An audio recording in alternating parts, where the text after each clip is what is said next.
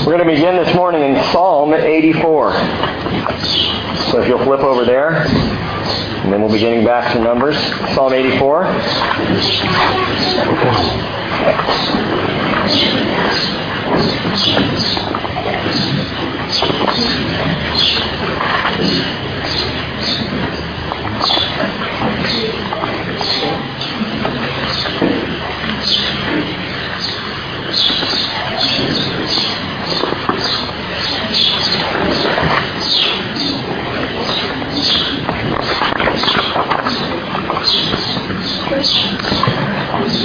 Let's pray together again.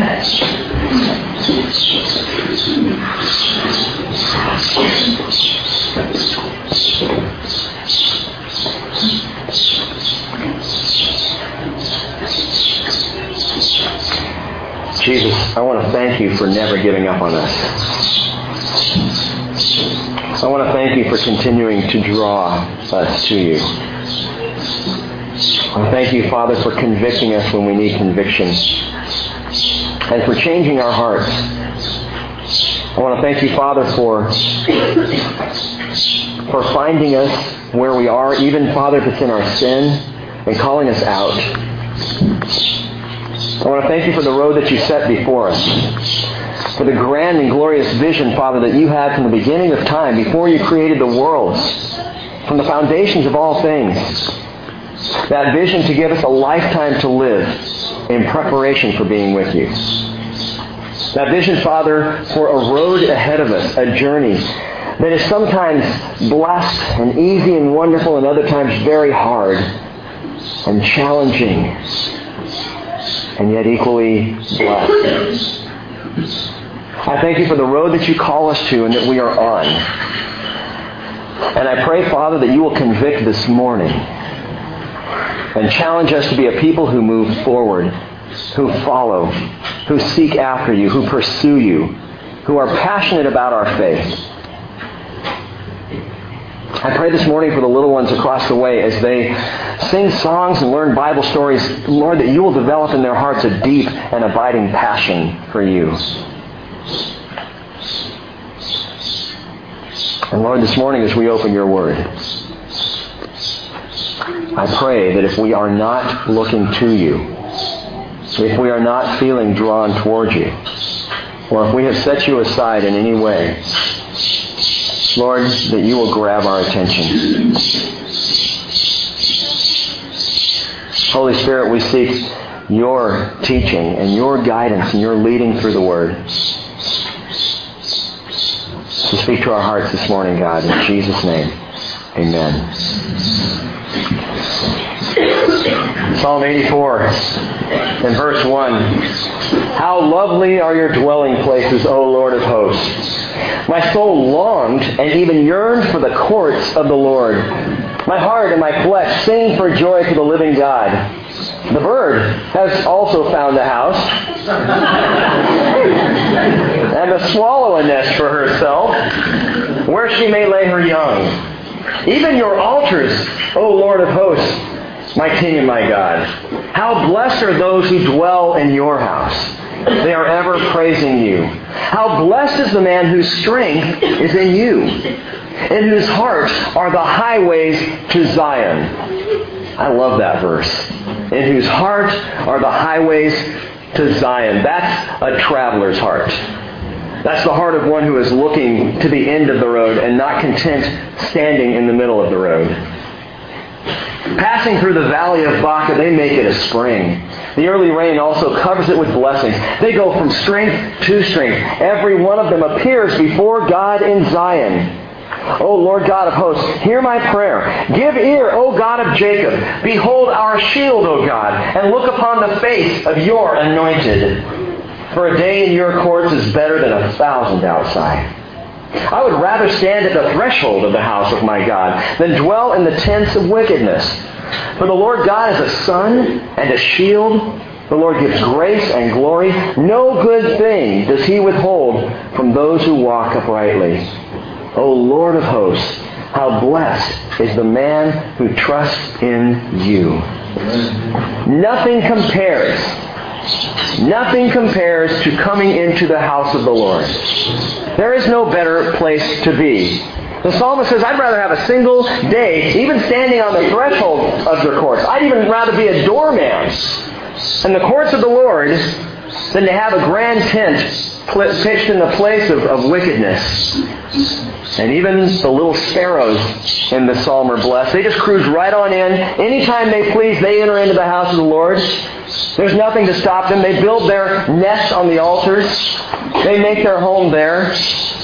And even they are blessed. Nothing compares to the house of the Lord. And I got to ask you a question this morning. Do you really believe that?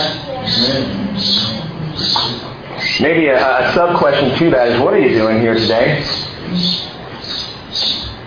I mean, really, why are you here? What made you get out of bed this morning and wander over this barn? Was it the music? Maybe some Bible teaching so you could learn a bit more than you knew before? What is it that has you here? Maybe it's just like birds.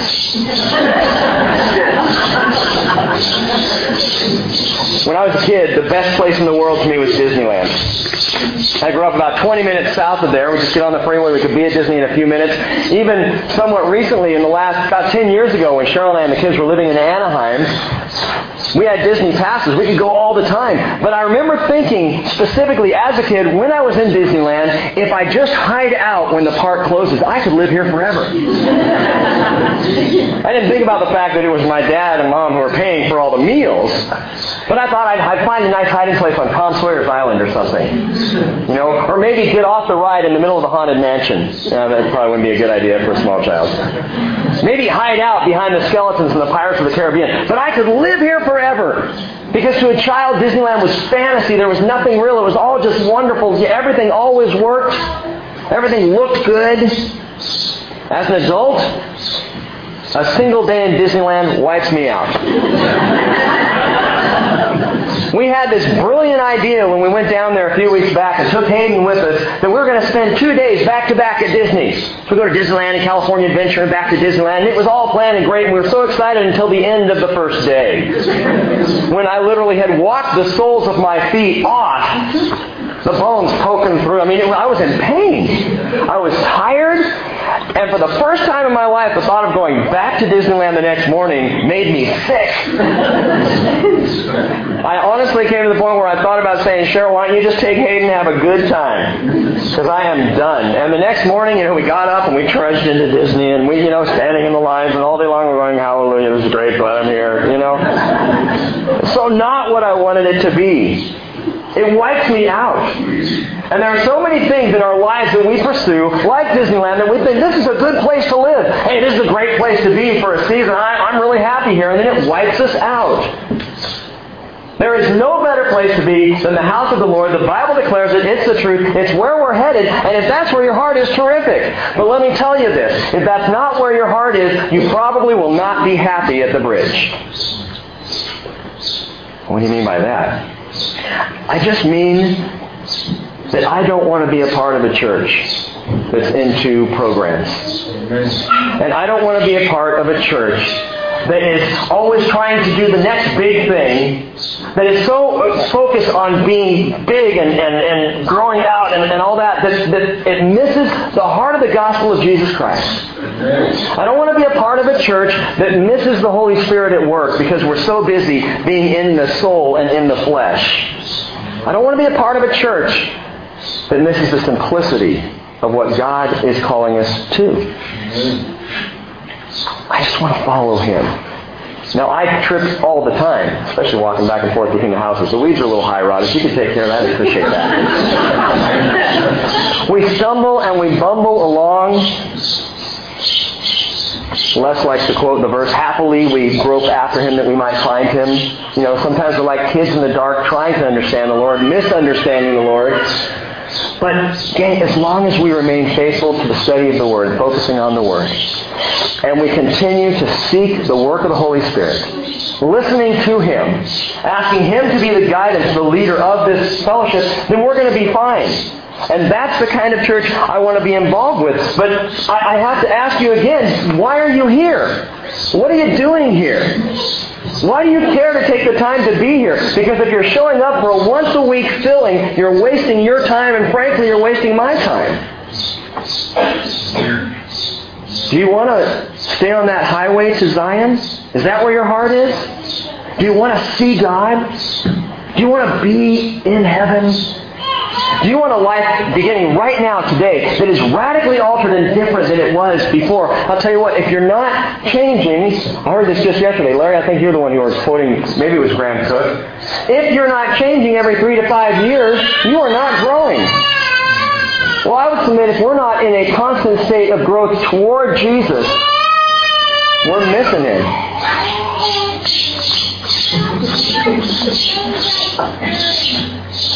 I don't want to miss Him. I don't want to settle. Why am I saying all this? Because I think the vast majority of Christian people settle. We settle. I'm comfortable where I'm at. Don't ask me to go any further. Don't ask me to change. Don't ask me to really consider my heart and my life. I'm really too busy considering everybody else's. There's a lot of problems out there. I don't want to deal with me. I don't want to deal with stuff, especially if it's painful for me to look inside and see where my heart really is at. I don't want to do that. And so we settle. And what ends up happening is we end up settling on this side of what God is inviting us to. He wants us over there. He wants us in a better place. And we sing so happily, better is one day in your courts, and yet we don't get to the courts because we're settling back here. I'm comfortable with Sunday attendance. That's all I really need. It's good for me. It makes life good. And beyond that, Father, I am happy right here. You know what Paul said? Philippians chapter 1, he said, for me, to live is Christ and to die is gain. And he says, but hey, if I'm going to live on in the flesh, this will mean fruitful labor for me. I do not know which to choose. I'm hard pressed. From both directions. I have a desire to depart and be with Christ, for that is very much better. Yet to remain in the flesh is more necessary for your sake. And it blows my mind that Paul's mentality was such that he couldn't decide which way he wanted to go. To live or die. Most of us would say, hey, if given the choice between dying today or living a few more days, most of us would say, I'll take the living. Paul says, I can't make that choice. I'm going to have to leave that one in the hands of God because I can't make that decision. Because where I'm going is too awesome. God does not want us to settle. As a matter of fact, settling, and listen to me, settling is a spiritual impossibility. Did you know that? You can't settle. If you try, that there are two directions you can go with the Lord. You can go forward or you can go backward. You cannot settle. You cannot just sit where you're at and let it roll. Because if you think you're doing that, and if you're comfortable doing that, you are going backwards right now. You're either pursuing Jesus, following Him, going forward in your faith, growing up in your salvation, or you're headed the other way. There is no settling. And God's heart for us, and we've read this verse many times lately, Hebrews 10:38 says, yet in a very little while, He who is coming will come and will not delay. But my righteous one shall live by faith. And if he shrinks back, my soul has no pleasure in him. But we are not of those who shrink back to destruction. We are those who have faith to the preserving of the soul. That's God's heart for us. Not shrinky dinks. He wants people going forward and following and growing. What's the big deal about all this? What if I'm comfortable where I am? We're going to look at two primary passages this morning to deal with this. And a critical moment in the history of Israel, especially in the history of a couple of tribes. We're going to look at Numbers chapter 32, and we'll look back at Mark chapter 5. I want you to turn there first, so go ahead and do that. Mark chapter 5.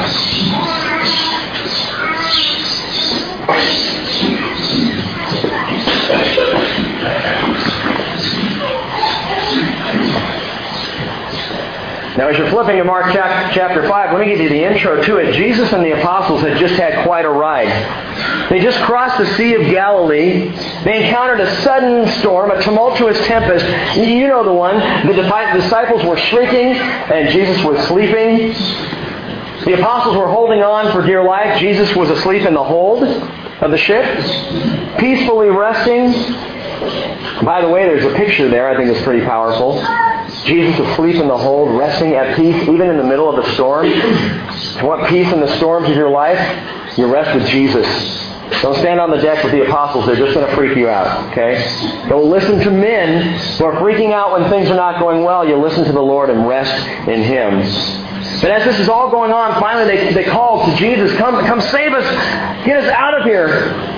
Jesus wakes up.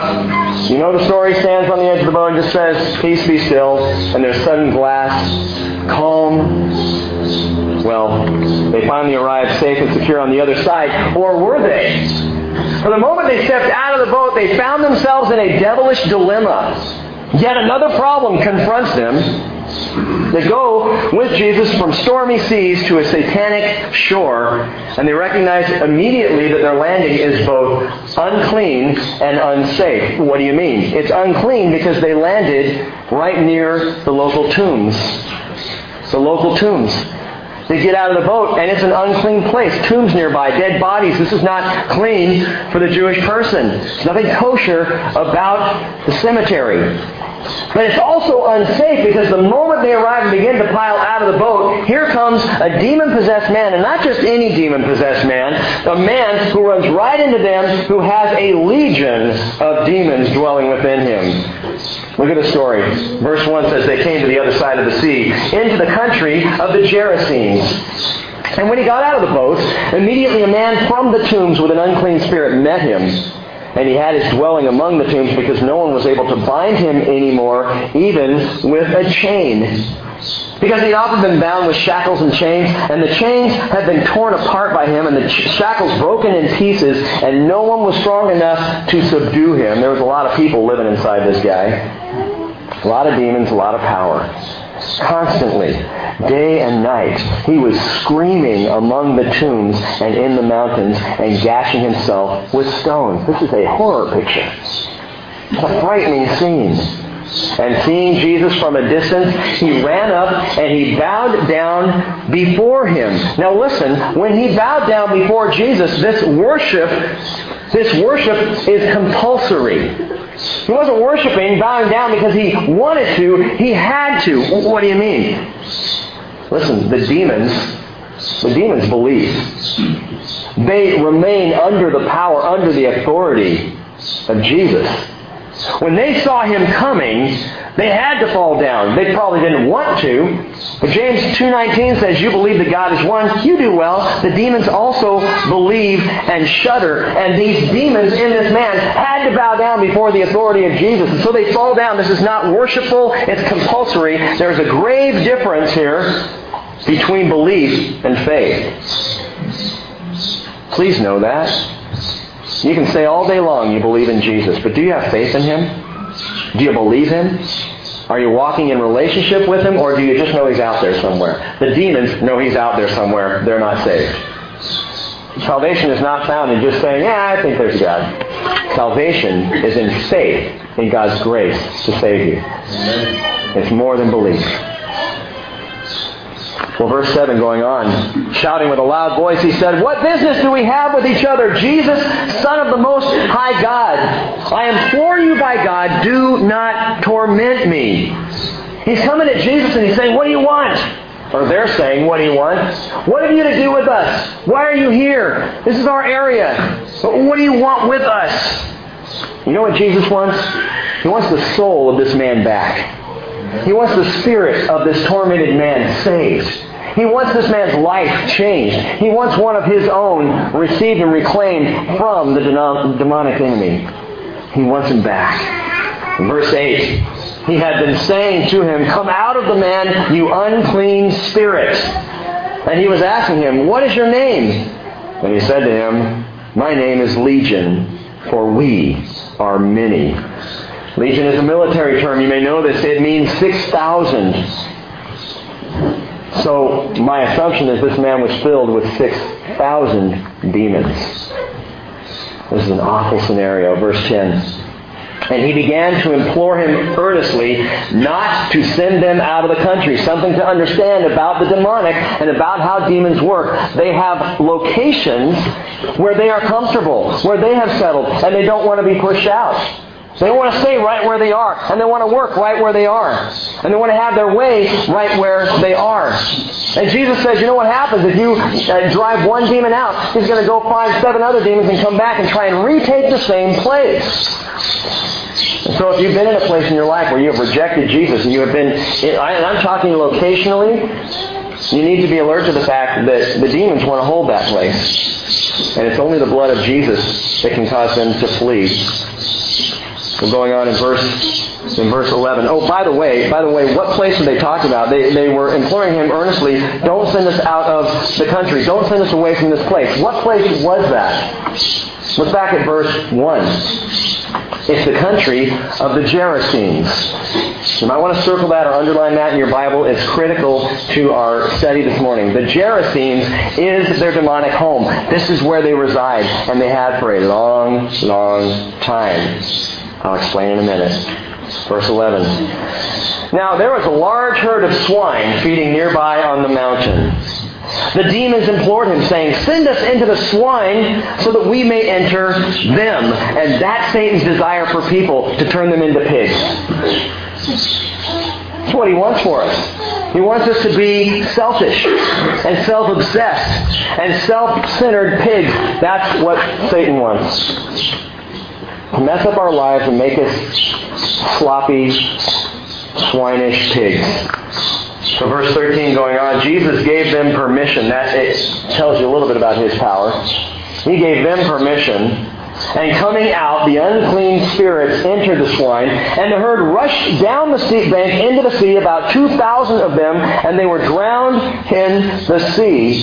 And their herdsmen ran away and reported it in the city and in the country, and the people came to see what it was that had happened. They came to see the Bay of Pigs. Deviled ham, Swine Lake, whatever you want to call it. The transformation gang freaked out the people. What people? What people were frightened when they came back and saw the transformed man? What people? The people of the Gerasenes. People of the Gerasenes. That region called the Gerasenes. Verse 15. They came to Jesus and observed the man who had been demon-possessed sitting down, clothed, and in his right mind, the very man who had had the legion, and they became frightened. Those who had seen it described to them how it had happened to the demon-possessed man and all about the swine. And they began to implore him to leave their region. That is amazing. They would rather have a wild, crazy, demon-possessed man in their region than Jesus Christ. Do you live anywhere like that today? A place where they would rather have the demon-possessed than the Savior of our souls. We understood this man's possession. What we don't understand is the peace and the gentleness and the joy that we see in this man right now. This is what the people are saying. They're looking at him going, okay, his possession we can handle. We can deal with it. He just lived in the tombs, and when we had to go out there, we just bring extra chains. We understood that. We don't understand him in his right mind. We don't get this. This transformation makes no sense to us. Now, this story has a fascinating connection with Numbers 32, which we'll go back to in just a second. Many of you have heard this story. The whole idea of the demon-possessed man and the Bay of Pigs, of the pigs driving down that steep cliff and going into the sea. But there are a couple of geographical questions that need to be answered in understanding this story. Geographical question number 1. Why are there herds of swine in this region called the Gerasenes? Why are there herds of pigs there? Listen, pigs are forbidden in the old law to the Jewish people. The Jews were not pig herders. They were shepherds, sheep herders. They were cattle herders. They were not pig herders. Why are there pigs there? And why also, second geographical location, this place is also called, down in verse 20, the Decapolis. The Decapolis. Why is it called the Decapolis? That's a Greek name. It's not a Hebrew name. Aren't we in Judea here? Aren't we in Israel?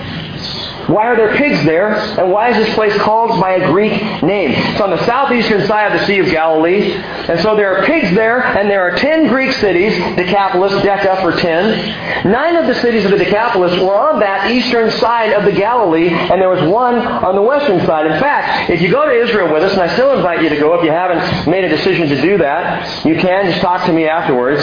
But there's the largest archaeological find in all of Israel to date is called Bet Shean. It's huge. A massive Roman city of imported white and red marble. Think about that. 2,000 years ago, white and red marble imported from Italy over to Israel. Think about how they must have gotten it there. Amazing.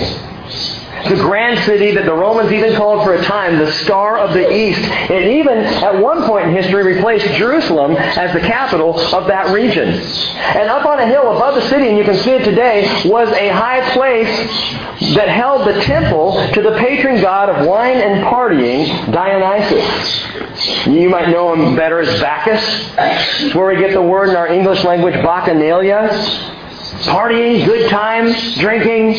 And this god, this demon really, Dionysus, that had that temple up there, to him, was the god of the party. And so in this piggish, Greco-Roman named region, we have a highly pagan region. And we see it clearly in the people's response to Jesus. We don't understand you, leave us. Go away from us. This is the region of Dionysus. This is the region of the pigs. This is a region of paganism. Go away from us. Now keep this story in mind and go back to Numbers 32. Numbers 32, verse 1.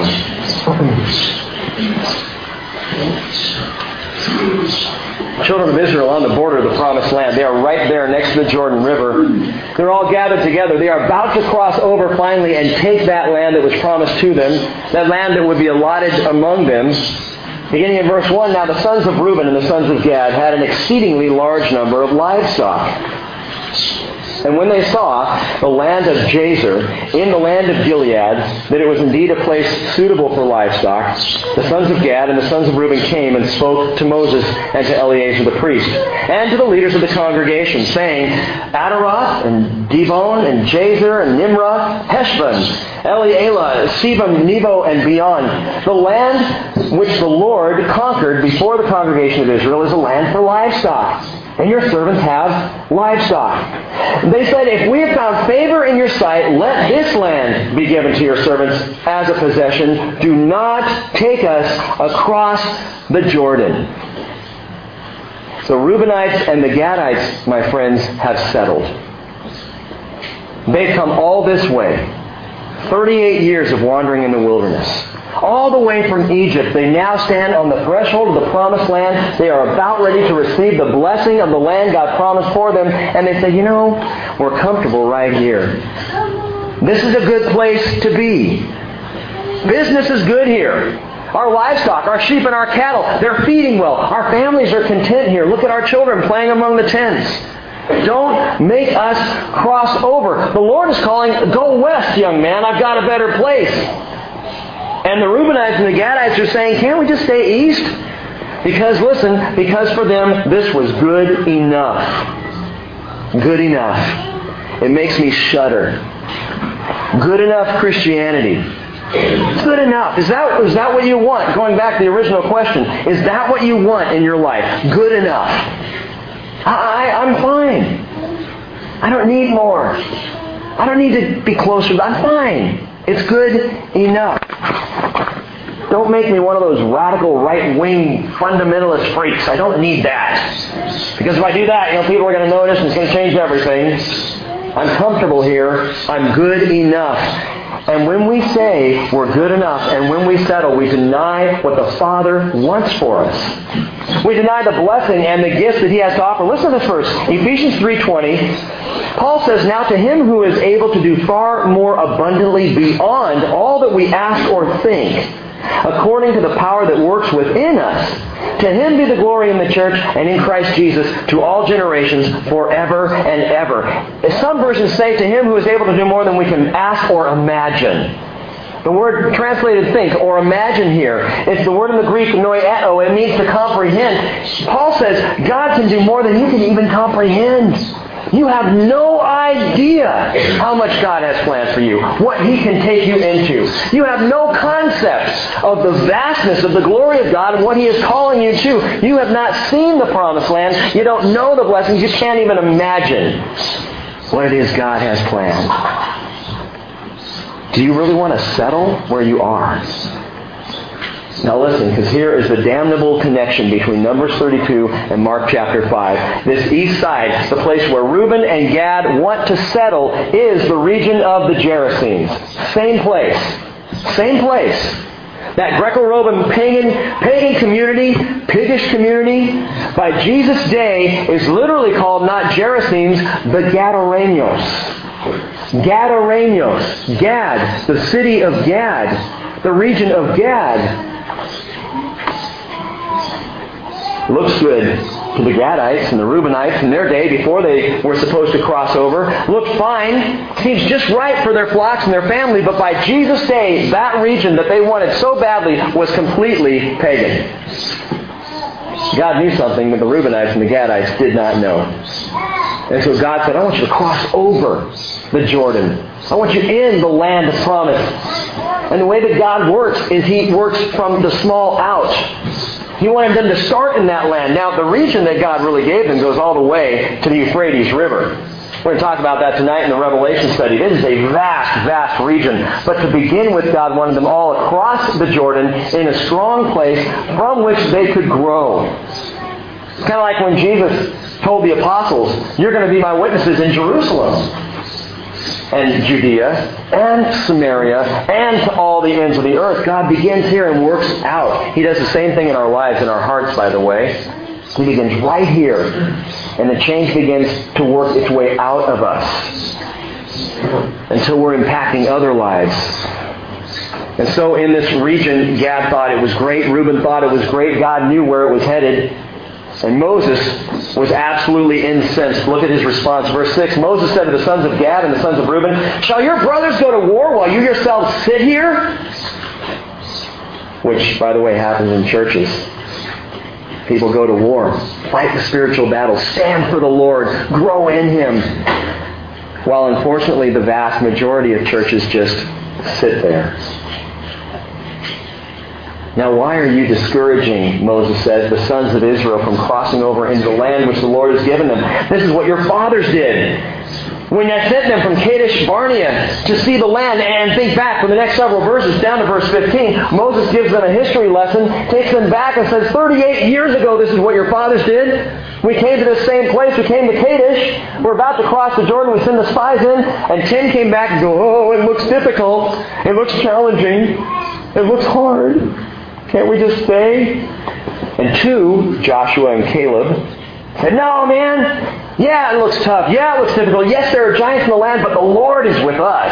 Oh, we can take it. We can do it. 2 out of 12. They were ready to go. 10 were not. Everybody's faith failed. And Moses says, you're just like your unbelieving fathers who died in the wilderness. And they say, all right, Moses. Verse 16, don't have a cow. Relax. They came near to him and they said, we'll build here sheepfolds for our livestock, verse 16, and cities for our little ones. But we ourselves will be armed, ready to go before the sons of Israel until we have brought them to their place, while our little ones live in fortified cities because of the inhabitants of the land. And we will not return to our homes until every one of the sons of Israel has his inheritance, his possession. They go on to say, verse 19, we will not have an inheritance with them on the other side of the Jordan and beyond, because our inheritance has fallen to us on this side of the Jordan toward the east. And so Moses said to them, if you will do this, if you'll arm yourselves before the Lord for war, and all of you armed men cross over the Jordan before the Lord until He has driven out His enemies from before Him, and the land is subdued before the Lord, then afterward you shall return and be free of the obligation toward the Lord and toward Israel, and this land shall be yours for a possession before the Lord. Moses says, all right, if you want to settle, settle. You have a responsibility to your family, so come fight. But if you still want to go back and settle, you can do that. And it's so much like so many of us today. Think about this in the church. Hey, I'll help you out, but don't expect me to make a practice out of it. I'll be there for the special event. You know what? Honestly, I speak from my heart. Special events in churches just bug me. Let's see how many people we can cram into the building because we have a special event. I have a Friends Day. Bring your friends. Don't bring them any other time, but bring them on that day. That's the great time. We're going to have food, and we're going to have fanfare, and we're going to have balloons, we're going to have clowns, we're going to do the whole thing. Special event. And so many people will get involved with the special event. But don't ask me to live there. Don't ask me to put my life in a place where I am constantly living for Jesus. No, I'm better on the other side of the Jordan. Thanks, but no thanks. The Reubenites and the Gadites, they helped battle. They helped their brothers get the land, but they chose to live outside of that place that God wanted them to be, and this would end up being nothing but trouble later on. In Joshua 22, the Reubenites and the Gadites, now on the other side of the Jordan River, decided to build their own altar. It's only supposed to be one altar, the altar at the tabernacle and eventually at the temple, but there is a rift then that happens among the people of Israel because the Reubenites and the Gadites say, hey, we need to have an altar where we are, so we're going to build one right here. And the people of Israel begin to get contentious. One time, brothers and sisters fighting, division, suspicion, it all arose between those who pressed into the land, those who went into the land, and those who refused to go forward. Later, the people of Gad would be the first ones picked off by the Assyrians. They were outside of the protection. They were taken. The Reubenites were taken. It was bad news for them. To make a long story short, gang, the reason 90% of the Greek cities in Galilee in Jesus' day, the reason the pigs were there, and the reason pagan practices were so strong is exactly this. And listen, it's the one point you got to get this morning. We either go deeper or we get decapitalized. Decapitalized, what's that? We either go deeper into the land or we become part of the Decapolis, the pagan regions. We either go deeper with Jesus or we will be drawn and seduced into the world. The day is coming when the Word of God will offend your traditions. What are you going to do? You going to settle? This is what I was raised with. I know what this is saying, but that's not what I was raised with. There will be that time. It's happened to me, in fact, over and over across the first 4 books that we've been studying. Things that I held that were beliefs of mine that I thought must be right until Scripture contradicted it, and I go, whoa, I guess I wasn't right on that. In my home fellowship, the church that I was raised in Southern California, I got to speak there when we were down there 3 weeks back, and I realized at the time that there were things that I had to be careful with. Because how easily offended people would be if I just spoke what I used to believe myself. I had someone come up and say, because they're looking for a pastor, say, would you consider coming here? And my first thought was, you know what, 2 weeks down the line I'd be fired. You think it'd be great. Give me a month of just teaching the Bible, and I'd be out of here. The Bible is going to challenge you, gang. What are you going to do? The day is coming when the Holy Spirit is going to present to you His power. What are you going to do with it? No, I don't want that charismatic stuff. Oh no, they're doing that. There's gifts happening. I need to go somewhere where I can settle on the other side of the Jordan. It's more safe over there. I'm more comfortable. What are you going to do? The day is coming when the Lord will call this fellowship in a direction that confronts your sensibilities and what you think needs to happen. What are you going to do? What are you going to do? Right now, you are either deeper or more shallow than you were 5 years ago. You are not the same. You realize that? You are not the same. You either increase or you decrease. But gang, listen, there is no such thing as cruise control in Christianity. No settling. You don't retire from spiritual conquest. You don't sit back. You either take the attack to the enemy, or the enemy will take the attack to you. And I'll tell you, the enemy is subtle, and you won't even know you're being attacked. You either fight for Jesus, stand for Him, live for Him passionately. We sing, "Stir in me a passion that the world cannot explain." Man, that song is such a great song, so easy to sing. Is it true? Are you so passionate about Jesus that friends and family are looking at you going, "I don't get you anymore. I don't understand." It's like every word out of your mouth is Jesus this and Jesus that. The sheep either keep moving or they become pigs. Guys, I even know of one-time pastors who no longer attend church because they settled for Gadara, the region of the Gadarenos, the place of Gad. I know of their children who thought they were protected on the east side of the Jordan, who now say, "Go away from here, Jesus. We don't want you here. We don't need you in this place." Again, Hebrews 10 verse 38 says, "In yet a very little while, He who is coming will come and will not delay." He's coming. And He says, "My soul takes pleasure in the one who lives by faith." Not the one who shrinks back, but the one who goes forward. The one who says, "You know what? Whatever I used to think and believe, I will sacrifice even that to follow after Jesus and what He has called me to and what He wants." I want to show you one last thing in Mark chapter 5 again.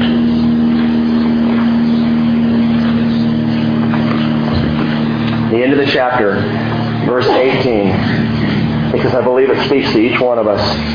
This man was healed. His life changed, altered radically. And it says that the people of the region, verse 17, implored Jesus to leave.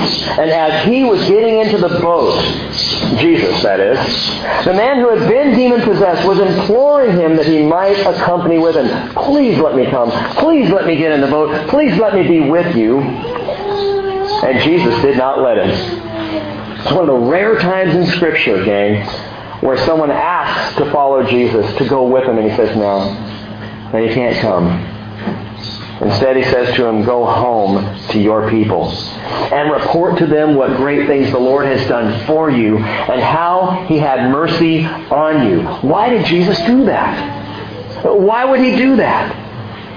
Because in His sovereignty, He understood the best thing for this man to grow in his faith was for him to go back and tell people about what had happened.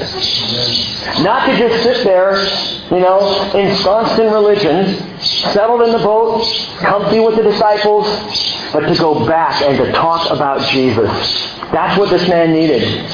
And so it tells us in verse 20 that he went away and began to proclaim in the Decapolis what great things Jesus had done for him. And everyone was amazed. Skip over to Mark 6, verse 53.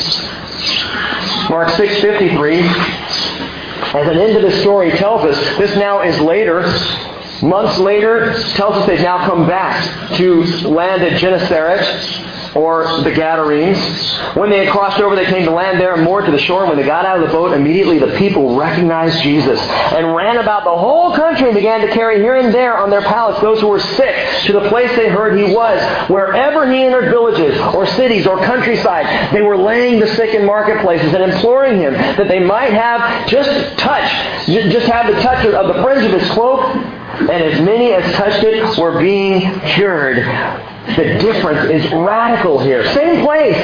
We're now back in that same pagan region, but now that pagan region has people bringing the sick and the infirm and the unhealthy and the demon-possessed and the people with struggles and problems. They're bringing them to Jesus in droves. Why? One man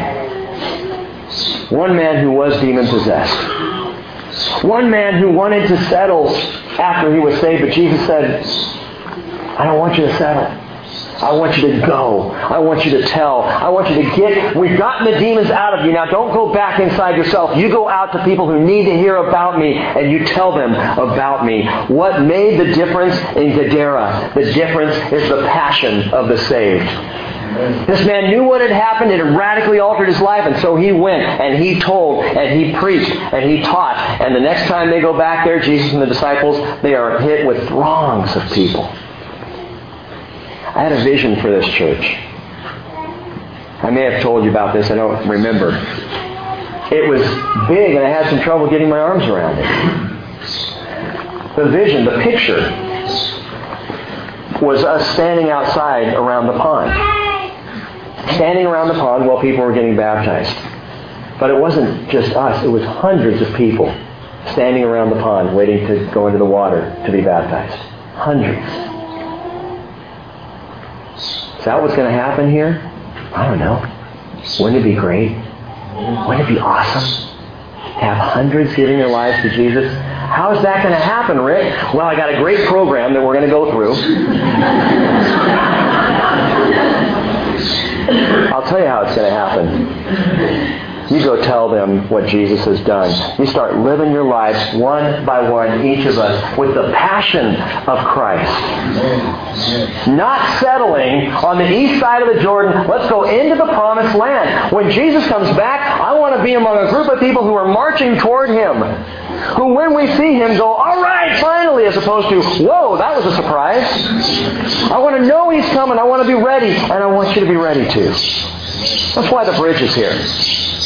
Not to settle, but to go on. Psalm 84, verse 5. How blessed is the man whose strength is in you, in whose heart are the highways to Zion. Let's bow for a